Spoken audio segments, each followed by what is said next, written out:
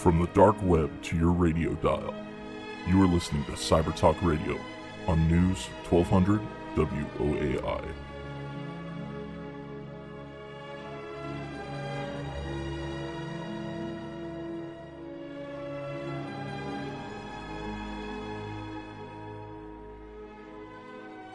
Welcome to Cyber Talk Radio. I'm your host, Brett Pyatt, a 20-year internet security veteran.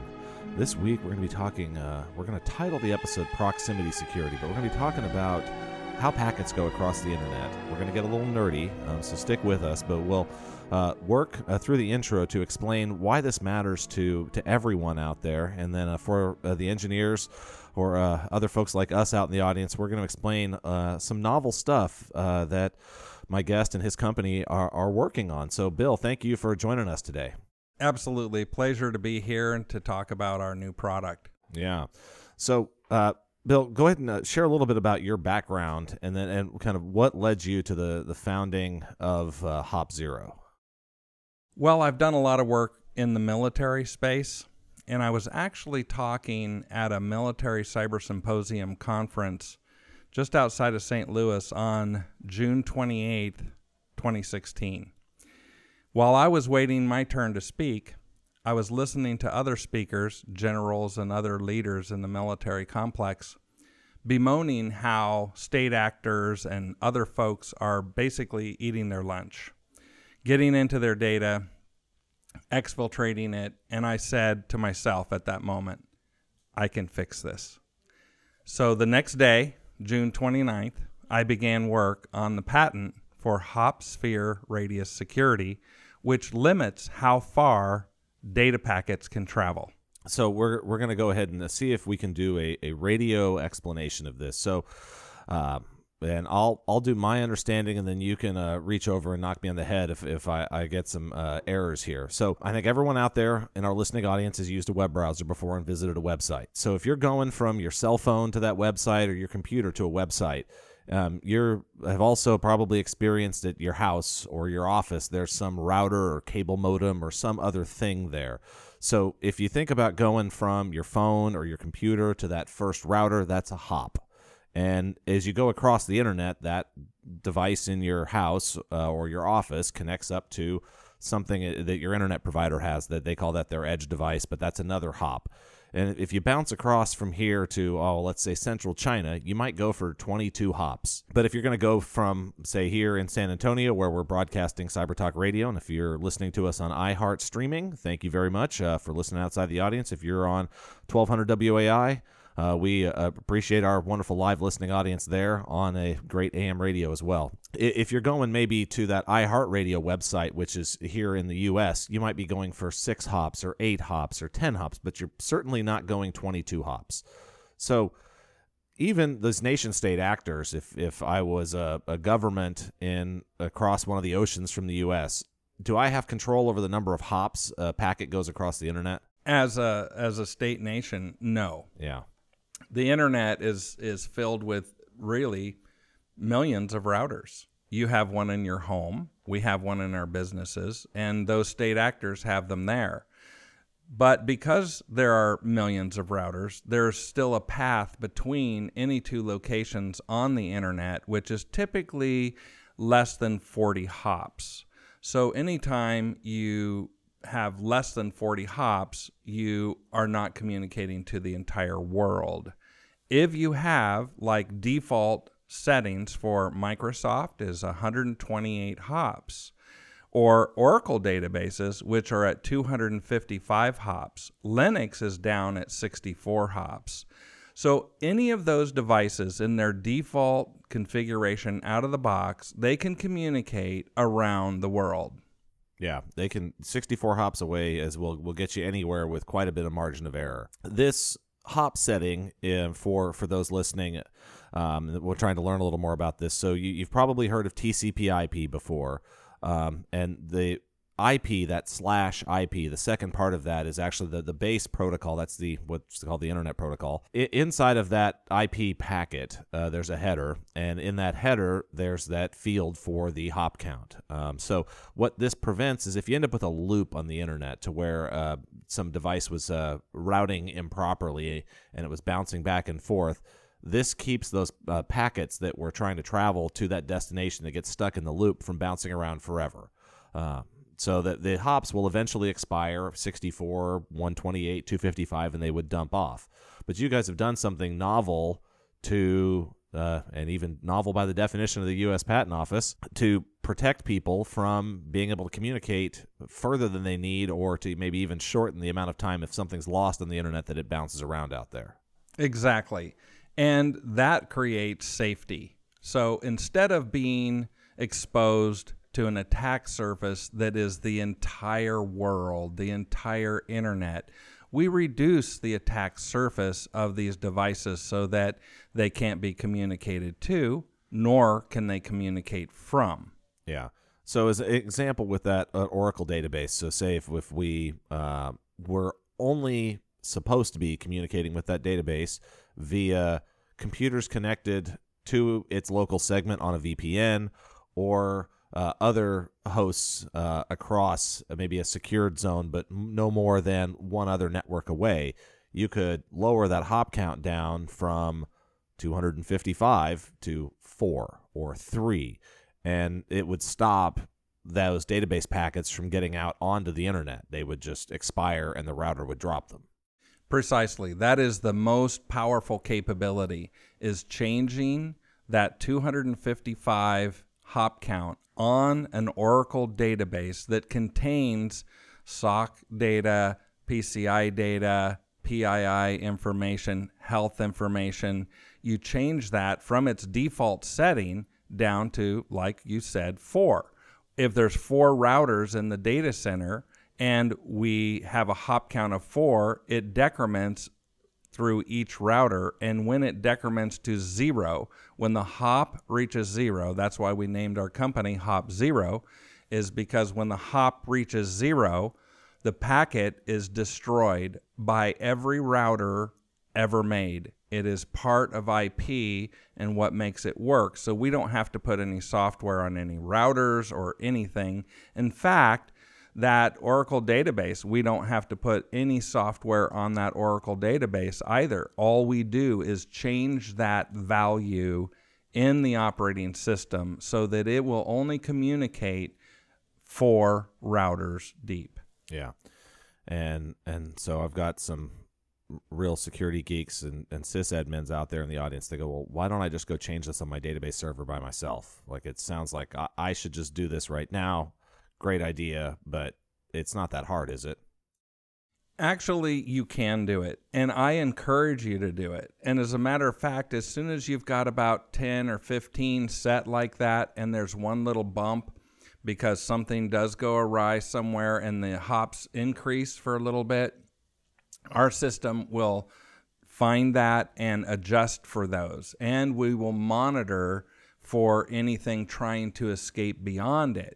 So we really want people to go set the hop count, because after you do it on 10 or 15 stations, you'll be calling us up and asking us for that additional software that does all of the other functions. How do I automate it? Exactly. Yeah. So as you were digging through working on this idea, and you realized, like, no one has done this before, what was that kind of epiphany moment of, like, this is a real kind of clean, easy way to increase security, to make the attack surface smaller, to add attackers another hurdle they have to overcome? And you're thinking, and what was that epiphany moment when it came through? What was going through your head?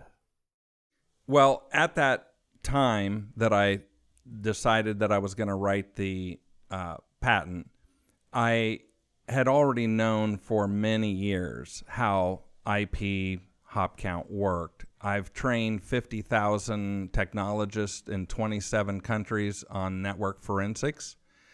So I had presented what a hop count is and how those fields are, and teaching people how to use Wireshark to look at that metric and that sort of thing for many, many years. However, it wasn't until security became such a huge problem that you no longer wanted your hop count to be enough to go around the world. Now you were looking at saying, hey, man, we don't want to communicate to North Korea and to other places on the globe. We want to restrict how far we communicate. And that's when it really dawned on me that the firewall, with all of its capabilities, isn't able to limit the distance. Yeah. So whereas the firewalls take care of keeping things in or keeping things out, HOP0's solution limits how far data can travel. Yeah. And so speaking of firewalls, so why wouldn't I just, if I didn't want to talk to China, isn't China some set of IP addresses, and wouldn't I just go block all of those? That is correct. You can use GeoIP in the firewall and say anything that's in China by virtue of its IP ranges that IANA gave to them, etc. You can restrict where your packets go. Now, the trouble is that sometimes there are applications that need to go to China, and certain providers, web providers and the like, have things that are in China, and you do need to communicate. So when you hit that bit and say absolutely nothing from China, you now may have stopped a service like GoToMeeting. Yeah. It may not work anymore, or some other application. So although that does work and it is a good solution, it doesn't work in every single case. And when we set hop count, we set it on an individual device basis, not on a global basis. Yeah. And we can even set it by port. So a cool thing about setting it by port is that, let's say you have a web server. The web server, you want to reach the entire globe. However, you don't want port 22, which is the SSH port, which you can get access to the root functions of the box and control it. You don't want that port 22 going around the globe. No. So you're going to restrict port 22 and allow port 80 and port 443 to be able to go around the globe. Yeah, and that is you get out. For those that have not been in hands-on managing firewall policies, as soon as you start trying to have IP exclusion ranges by port and protocol and individual server and system, you end up with a firewall rule set that is unwieldy and unmanageable. So as you start thinking through some of these simple scenarios in your head, you're going, well, I could just do this, I could just do that. There's a reason that those things don't necessarily work. So if you're listening to us live on the radio, you are on 1200 WAI. This is Cyber Talk Radio. We're talking cybersecurity. If you are listening to us on iHeart Streaming, thank you for joining us there. And if you happen to be on your iPhone or Android device streaming our podcast, thank you for joining in to listen and be part of our audience there. You can also follow us on Twitter at Cyber Talk Radio. You can find us on Facebook or on our website at www.cybertalkradio.com. We've been talking about network hop count and the patent and some of the work that Bill is doing with his company HOP0. So you've made the drive into San Antonio this morning, down I-35, coming this way. So you guys are headquartered up in Austin, Texas? That's right. We are headquartered in Austin, Texas, and we actually office out of the Concordia University incubator there. It's called CTX Incubator. So you've been all over the world, as you'd said earlier, training folks on these things. How did you end up in Austin, Texas? In 2005, NetQoS, a performance company that was later bought by Computer Associates or CA Technologies, bought my company that I had run for 16 years, training tens of thousands of people and certifying 3,000 certified net analysts. And when they bought the company, that kind of meant that I was going to have to move out of my home state of California, where my family has been since the mid-1800s, just south of Monterey on the Monterey coast, to Texas. And I thought, okay, I can do this for a little while. Well, it turned out to be a fabulous place. And then later on, after I moved here, the company got sold to CA, and that kind of freed me up to go wherever I wanted. I ended up moving back to California, and just 6 months ago, because all the development people that I know so well, the experts in processing this type of data, were here in Austin. And so I moved back purposefully to take advantage of the great people who were in the Austin area to help me build this company. Yeah. So as you guys go through on the startup path here, so many of the folks out there, I think, are cybersecurity practitioners listening to this. So starting your own cybersecurity product company. So you had this patent, this idea. You knew some people that can do development and kind of help you build a team. But how do you go from patent and idea to an actual business that's up and running? Very painfully. Even if you have an idea that sounds terrific and is terrific, it still has to be brought into some reality. You start by socializing it to some degree. And of course, you don't want to socialize things until you have your information patented. So I waited until I had it patented, and then I started talking about it, blogging about it, discussing it, and socializing it with other technologists. Yeah. And so now you guys have been up and running for a couple of years now. Actually, I have been up and running for a couple of years as the founder. However, I worked on the patents and started socializing it, working with investors and people that could help me do it. And actually, in February of 2018, February 1st, our team started. There's 4 of us, and that's actually our true start date, per se, of when we started really writing serious code other than prototypes. Yeah. So as you get out in front of early adopter customers and you start talking to folks about this, what are the reactions you're getting from some of the networking or security teams? It's pretty eye-opening when I explain what we're trying to accomplish, whether it's the Cisco development team, security team, or Juniper's team, or Symantec's team. They come around and they start looking at it and they say, so what is this? And I explain how we're limiting how far data can travel by starving time to live. And they look at themselves, one another, they look at me kind of with some curiosity and say, why didn't someone else already do this? Yeah. To which I say, I don't know, but we're doing it now, and it's very powerful, and it's going to make a dent. It's not going to change everything, but it's going to make a very serious dent. Our objective is to stop the wholesale raiding of America's data and the world's data so that everyone can keep their sovereign data theirs. Yeah, and it's interesting. So I used we talked a little bit about the how the hop stuff works. And if you think analogy, if you're out there listening still and not quite all the way up to speed. So from air travel, like you think about, I've got to go to one airport and then I've got to go to another airport. I've got to go to another airport. If you wanted to stop people from flying from San Antonio, Texas to the Middle East, if they were only allowed to take direct flights, you're not going to be able to get there. You can't fly on an airplane directly from San Antonio to Dubai. You've got to hop and stop somewhere in between. Exactly. And just another internet application that was one of the very first was BGP routers.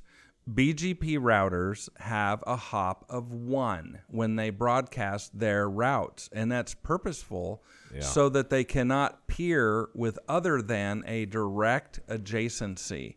They don't want to peer with some router that's across the world or across multiple other routers. So they limit the hop count to 1, and that's one of the major applications of hop starvation is the BGP router only allowing 1 hop so they won't peer with other than adjacent peers. Yeah, and for those that BGP is the way that all the different people out there on the internet talk to each other. So if I was AT&T as an internet service provider, and maybe I was Verizon, they will peer with each other over BGP. So it's kind of a low trust way to connect with each other. You only have to advertise all the IP addresses that folks can reach through your network. You don't have to share any topology or other details with somebody who might be a competitor. It's interesting, though, BGP, even with that hop count limiting, is a frequent target of attacks. There was one recently here up in the Chicago area at a data center peering where Amazon's Route 53 DNS service got hijacked for a couple of hours over a BGP attack. So it's one of, if you are curious to learn a little bit more about BGP, there's a recent article. There was plenty written up about that attack on Amazon's Route 53 DNS service. That's a good one to get started, and then you could go down a rabbit hole of BGP attacks for the rest of your life. Just like every other kind of protocol out there. It's very interesting. I did a study on my own internet connection, and what I found was over the period of about 8 hours, I had 2,126 different organizations or IP addresses trying to attack my system. Now, the firewall did block those attempts, but how often are we tempted to just shut off the firewall for a couple of minutes to see if this other application will work? Well, I'm here to tell you that if you do that, there are thousands of devices around the world who are constantly, even on a home connection to an ISP, they are constantly looking for any little hole that might develop.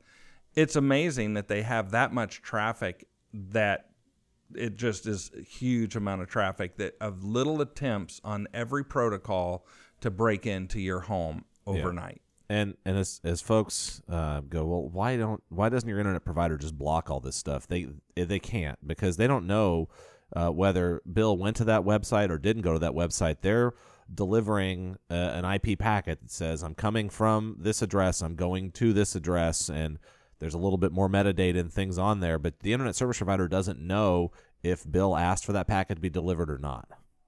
Exactly. So they have to allow pretty much everything to see what develops of it, and then if there is a legitimate connection or even an illegitimate connection, the internet does not check the security of any of the communicators on the internet. No, and those internet connections are it's just a highway system connecting different things. If you think about that airport analogy again, there's security checkpoints at the airport. At every airport you fly in, if you land in another country, you go through another security checkpoint. The internet, the airport analogy is useful for explaining the hop count piece, but it's much more like a highway system. Like, I can get in my car and I can drive from Texas all the way to New York, and I won't have to stop at a single security checkpoint anywhere along the way. And the state of Texas is responsible for the roads here, and as soon as I cross into Oklahoma, they're responsible for the roads there. So the internet is set up very much that way. As you go across on your computer, built into any operating system, there's a command called traceroute, and you can open up a command prompt and you can use traceroute, or there's even some websites that will do traceroute stuff for you, and you can see the different hops there. And if you have the DNS resolution turned on, it'll also show you the names of all those routers along the hop path, and you'll be able to see pretty quickly that you go from your ISP to some other ISP to somebody else before you finally maybe get to the website. If you're going to go shopping at Amazon, you might cross 3 or 4 different providers to go from your internet provider at your house to a backbone provider or two before you reach a website. Exactly. I always talk about limiting how far your kids can drive in your car by reducing the amount of fuel or the toll value that you give them to go across bridges or roads. And when the hop equals 0 or the toll equals 0, you can't go anymore. Yeah. So you're listening to Cyber Talk Radio on 1200 WAI. We're going to go ahead and take a quick break here at the bottom of the hour for a news, traffic, and weather update. And we will be back with the CTO of HopZero to keep talking about how to keep data safe and protected from exfiltration on the internet.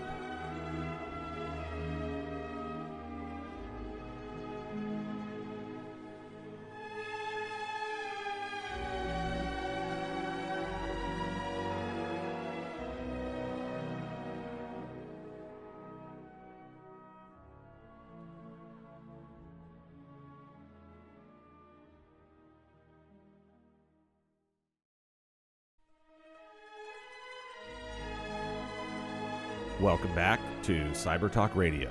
I'm your host, Brett Pyatt, a 20-year internet security veteran. I'm joined this week by the founder of HopZero, Bill Alderson, and we were talking about the novel approach to limiting how far your information can go across the internet that Bill has uncovered and is using to help businesses out there now protect their data from making it further than it needs to on the highway that is the internet. Thank you for coming down the highway today to join us from Austin, Bill. Awesome to be here with you, Brett. It's really nice here in San Antonio, although I hope it's going to break through and we might see the sun today. If you're just joining us after the bottom of the hour break, we're talking about how to keep things safe, and the kind of default operating system settings are one to over communicate and overshare maybe further than you need to. You can listen to the first half of our program on Tuesday, May 15th. It'll go up on our website at www.cybertalkradio.com. You can also find it on iTunes podcasts or on any podcasting service on your Android device. In this segment of the program, we're going to talk about some of Bill's other experiences recently here is in the cyber world. We have a giant annual conference. It's now giant because the cybersecurity thing is starting to matter to more and more people. It's called RSA. It used to originally be about a company. If you've been in the cyber industry for quite a while, they made the two-factor authentication tokens. You might have one from your bank these days. You might have one from the VPN service for your company. But it's now that conference has massively outgrown just multi-factor authentication. So can you share a little bit for our listeners that have never experienced RSA or learned much about it? What went on out there this year, and kind of what's your reasoning as an industry professional for visiting something like that? RSA is in San Francisco at Moscone Center once a year. They also have it in other locations around the world, but that's by far the largest gathering of security professionals from around the world. I went this year to showcase, and we were selected from a large number of companies to be in the early stage expo where new technology was shown to the market. And that's why predominantly why we went out there this year. Last year, I went as well as just wanting to be more informed, to see what the market was doing, to understand new products and services surrounding security. Thousands, I think there was 41,000 or more people, end users, technology people who attend the show each year. Yeah. And for folks in San Antonio to give some size, scale, scope, our convention center here holds about 20 or 25,000. So the Moscone is broken up into multiple convention centers, and then that RSA conference floods the convention center and a bunch of hotel exhibition space there. It's one of the probably 5 biggest conferences each year in San Francisco. But it's a huge event, all now tied to cybersecurity, from authentication through to network, through to application security, to everything you can think about. So as you were out there and you're in this new technology expo, was there anyone working on something where in another area that you thought was interesting to you as a practitioner that folks should be checking out? I can talk about it generally. I don't know all the buzzwords and terms associated with this, but this is about taking software that has been written for various operating systems and putting it into a non-operating system environment.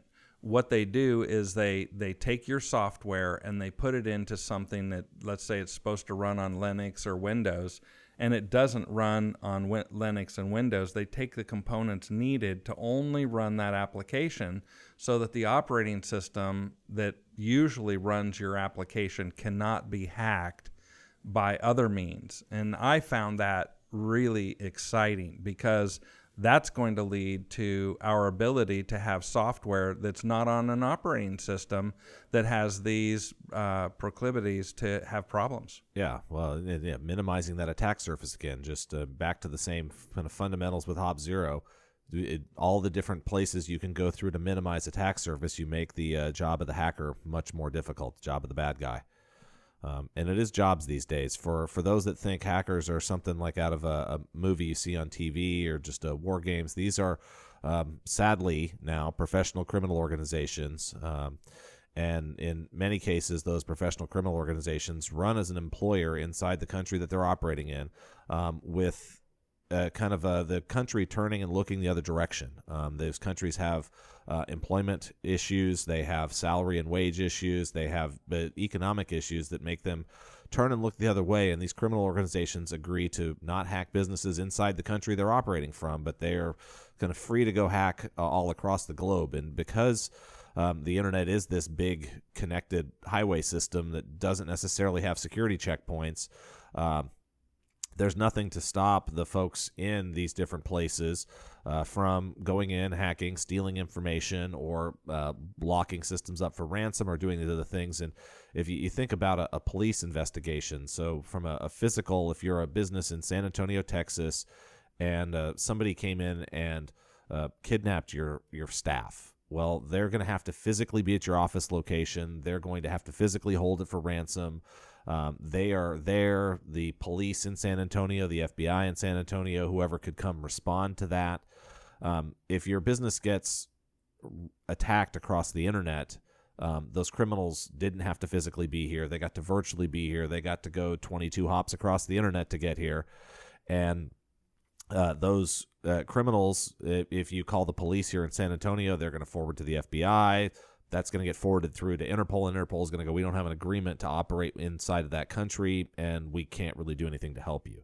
So you have to do things proactively yourself to minimize your risk from some of these places. And I would love to solve the geopolitical problems of the world so that countries didn't have the incentive to allow these type of organizations to operate from within their borders to help their economies. But that's a topic for another program and a thing for another time. And while the world is growing up in the way it is today, the onus is on us to do things to protect ourselves. And another application that had a lot of talk was, of course, blockchain. And blockchain is the technology, the ledger technology behind Bitcoin. And of course, that works perfectly for that. I ran into an old friend of mine, Radia Perlman. Now, Radia was the one, if you've ever heard of a switch or a layer 2 switch, she wrote the protocol that keeps loops from occurring, and that's called the spanning tree algorithm. And Radia is a brilliant woman who has, when you think of brilliant women in the industry, you think of Grace Hopper, the admiral, who brought a lot of technology in.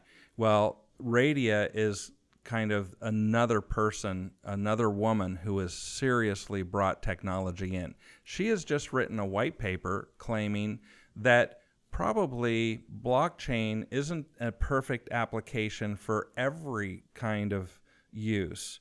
It works good with Bitcoin, but not with the other applications that people are trying to apply it to, although it's very interesting. So if somebody wants to look up and find out a little bit more about blockchain, she has a white paper that she's written out there that basically is the other side of the coin, so to speak. Yeah, and if you follow us on Twitter at CyberTalk Radio, we'll get a link to that up, probably with the blog post and episode recap that we'll do for the program here. So definitely interesting reading. That's blockchain is going to be an area with lots of innovation. There's counties out there going to using blockchain-based things for title searches and for deed history and records on property.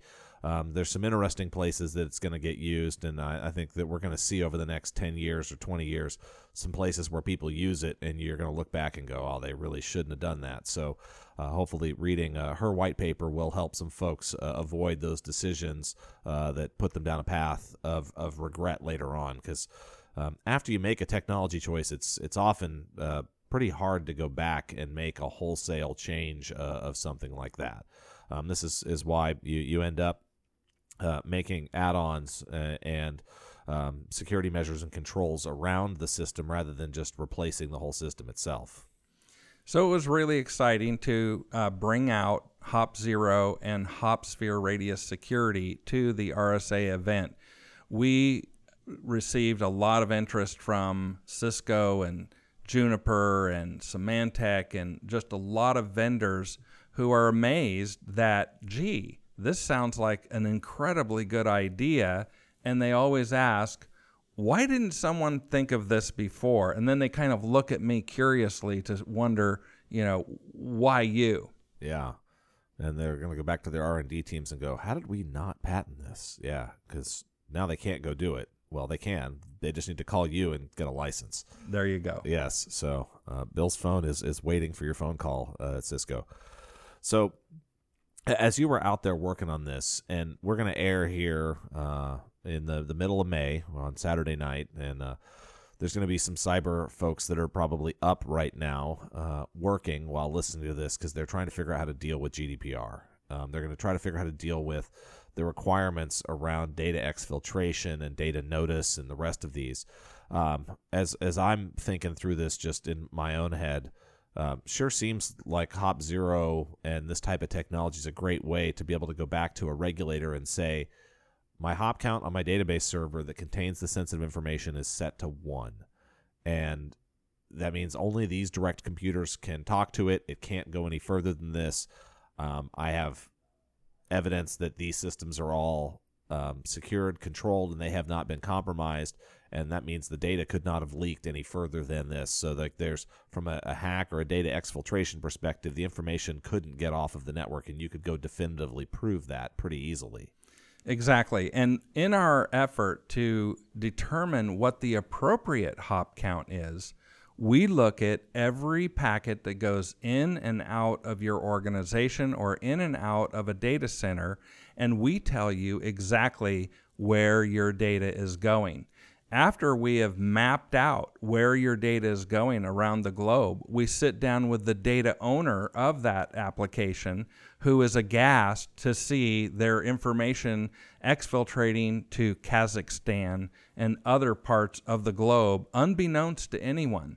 And the security people are doing a really good job trying to watch where your data is going, but it's really illustrative to have a map of where your HR database is going, where your particular owned application, SAP application, is going across the internet. And it's amazing to see where your data is going, and people are aghast to see that it's traveling to faraway locations unbeknownst to them. Yeah. So if I wanted to do discovery with Hop Zero, so say I just want to understand where my information is traveling, what does that look like? I call you on the phone and say, hey, Bill, can you come out next week and send your team, and let's go ahead and do discovery for my tier 1 applications? Actually, it's easier than that, Brett. What we do is we instruct your security people to give us just the network headers, just the information that routes packets. They give us that information, a small snapshot. We take it, put it into our mapping system, analyze it, and then show you on a map where your data is traveling. And when you click on one of those points, it tells you, is this a Tor exit node? Is this an anonymous VPN? All of this type of information about that particular point that you're communicating with. We also tell you how much information is exfiltrating out to that point and how much information is coming in from that point. And because we have such a performance analysis background, we just went ahead and said, okay, well, what's the throughput that this device is sending your data to determine the sophistication level of who's hacking you or who's getting into your information, and we do latency analysis on all of those. So when you click on one of those points, you're presented with a whole bunch of very valuable information about who you are talking to. And we have found, for instance, on some applications, just looking at all the data, and we found HVAC systems communicating around the world. Yeah, and Target would have liked to known about that a little bit sooner. Yeah, for those not hearing my joke, and it's not really much of a joke, for those not hearing or understanding my comment, Target, the data breach there was through their HVAC vendor, and their air conditioning and control system. And it's amazing, once the application owner sits down and looks at this, at where your data is going, then what that does is it allows the application owner of that information to sit down with the security people and to begin to mitigate where that data is going. Because if you think about it, the security people are in darkened rooms looking through logs, looking at Splunk data, looking at log data, trying to determine where your data is going. But they don't always know where it is supposed to go and not supposed to go. Who knows that?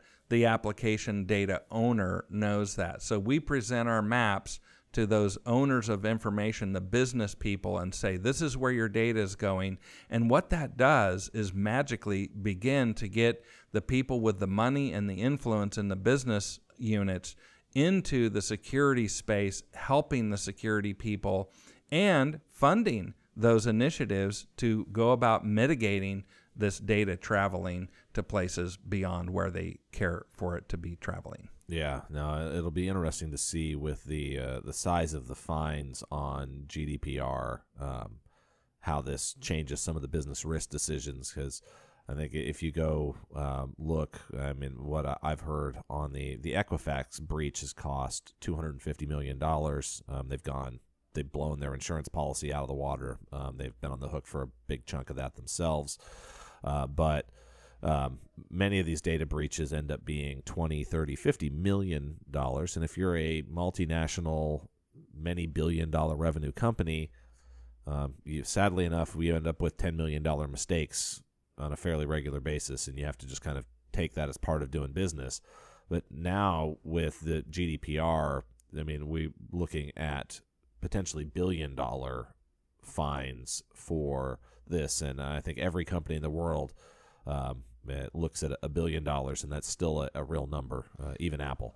And to build on that, GDPR, they have the ability to assess up to 4% of your global revenue, gross revenue, not net revenue, which is an amazing amount. So in our product, when you get one of the maps that your data is represented as to going or to coming from, we have a button, you click GDPR. And guess what? It shows you all the places on the map that you need to apply and make certain any data that you are getting from that nation, you are treating appropriately for the GDPR rules. So you can provide visibility into that as well. Exactly. Any port or protocol, a lot of people look at it and say, we've been trying to get SSL on all of our web servers throughout our entire company. And then they'll find that port 80, which is the HTTP protocol, is open. Well, you click a button and it'll show you where all your port 80 is going around the world, and also how much information is going out and how much is getting in by each peer going in and out of your organization. They say, and you can probably speak more highly on this than I, that it takes about 250 days to find that you've been infiltrated. And so the hacker is sitting there having a field day for 250 days. I mean, that's just under a year that they are having free reign. And by looking at where your data is going and getting the end user involved, it very rapidly starts to mitigate. And it's not only on the shoulder of all the security people. Thousands of security people are trying to figure out what to do, but they need some input. They need some help from the data owners by looking at where their data is going and giving them information and saying, no, it shouldn't go here, and yes, it should go there. Yeah, interestingly enough, you would think it's good news that the average on the amount of time it's taking a business to detect it's been hacked is going down. And you're like, well, this is great. We're doing good work. Well, what it turns out is that number is going down, because of ransomware, because you find out immediately that you've been hacked when the pop-up shows up on your computer screen. So there's all these data points now that are one day, immediately. You've been discovered in one day that you've been hacked. So that number's down to about 6 months on average still. Even with all of those ransomware pop-ups out there, it's still taking an average of 6 months. And we've had on Chris Garretts, who used to be in the U.S. Air Force doing malware hunting and network reconnaissance. And so he talked about hunt and trying to go find attackers that are already in your network. And I think something like what y'all are doing with HopZero is they're going to get in, sadly enough, and anything you can do to slow them down, to make their life more difficult, to make their life more complicated, it will increase your odds to that you are able to successfully mitigate any damage. Because if you go on like the physical person analogy, if I go next door into a high-rise office building and I start walking around floor to floor, I probably can get over there. I can tailgate somebody through a door. I can get in, and I can wander around the building. But am I really going to be able to grab somebody's laptop or some other sensitive records and get out of the building before anybody notices? Hopefully not. But the longer I'm allowed to wander around and the fewer locked doors you have, if you don't have laptop chains locking the laptops down to desks and those sorts of things, the easier it's going to be for me to steal a laptop. If it had a chain locked down to the desk, I've got to have bolt cutters with me. If I don't have bolt cutters, well, I just failed on that attempt. I got to come back with them again tomorrow. So all the things you can do digitally to make it more difficult for the attackers is important. Each one of these adds up to increasing the likelihood that they get caught or they give up and they move on to an easier target. And one of the troubles is the social engineering aspect, like you talked about, of sending in phishing and spear phishing, where they send you an email and it looks like your bank, it looks like your boss, it looks like your friend, and you click on that and boom, you're going to North Korea and you're going to get compromised. Well, part of what HopZero, Hop Sphere Radius Security does is lower those number of hops that devices are able to go. And for instance, a lot of people use proxy servers in order to protect information that users are, clicking on things. But what happens is it goes out and it can go out around the world. Well, where do hackers hide? Yes, they are in the United States, they're in other locations, but they work with impunity when they are beyond the border, when they are beyond the rule of law. And so what we try to do is lower your risk to those deep web people beyond the rule of law from simply just donning a little tool that they downloaded that has the NSA toolkit or the CIA toolkit on it, and they just start pummeling away at your devices. When you've lowered your hop count, they can't connect to you, and you can't even get a login prompt in order to use trying to crack a password. So it's really very powerful. Yeah. So we were talking during that bottom of the hour break about an animation on your website. I know I've used a couple of analogies here during the program, but there's an animated video on the HopZero website that goes through some of this in some more detail. If folks wanted to go visit your website and check that video out, where would they go? HopZero.com. So, Bill, for the kids that are in our audience, Cyber Patriot, we have a lot of folks doing that listen out here. But should they worry that we're going to solve all of the cybersecurity problems before they graduate from high school? I think their future is secure. Yeah. However, in the future, right now, HopZero is working on securing the enterprise. But our technology works in the home as well. So if you have IoT gear, for instance, your refrigerator, your thermostat, your Barbie doll, your Dino toy, they're all in your house. They can connect into the middle of the internet, and once they do that, they can have a back door back into your network. By limiting the hop count of IoT gear that's commercial or whether it's home, you can keep those devices inside your home and limit how far data travels and keep that data in your home. Thank you very much for joining us, and thank you for doing your part to make the internet a safer place.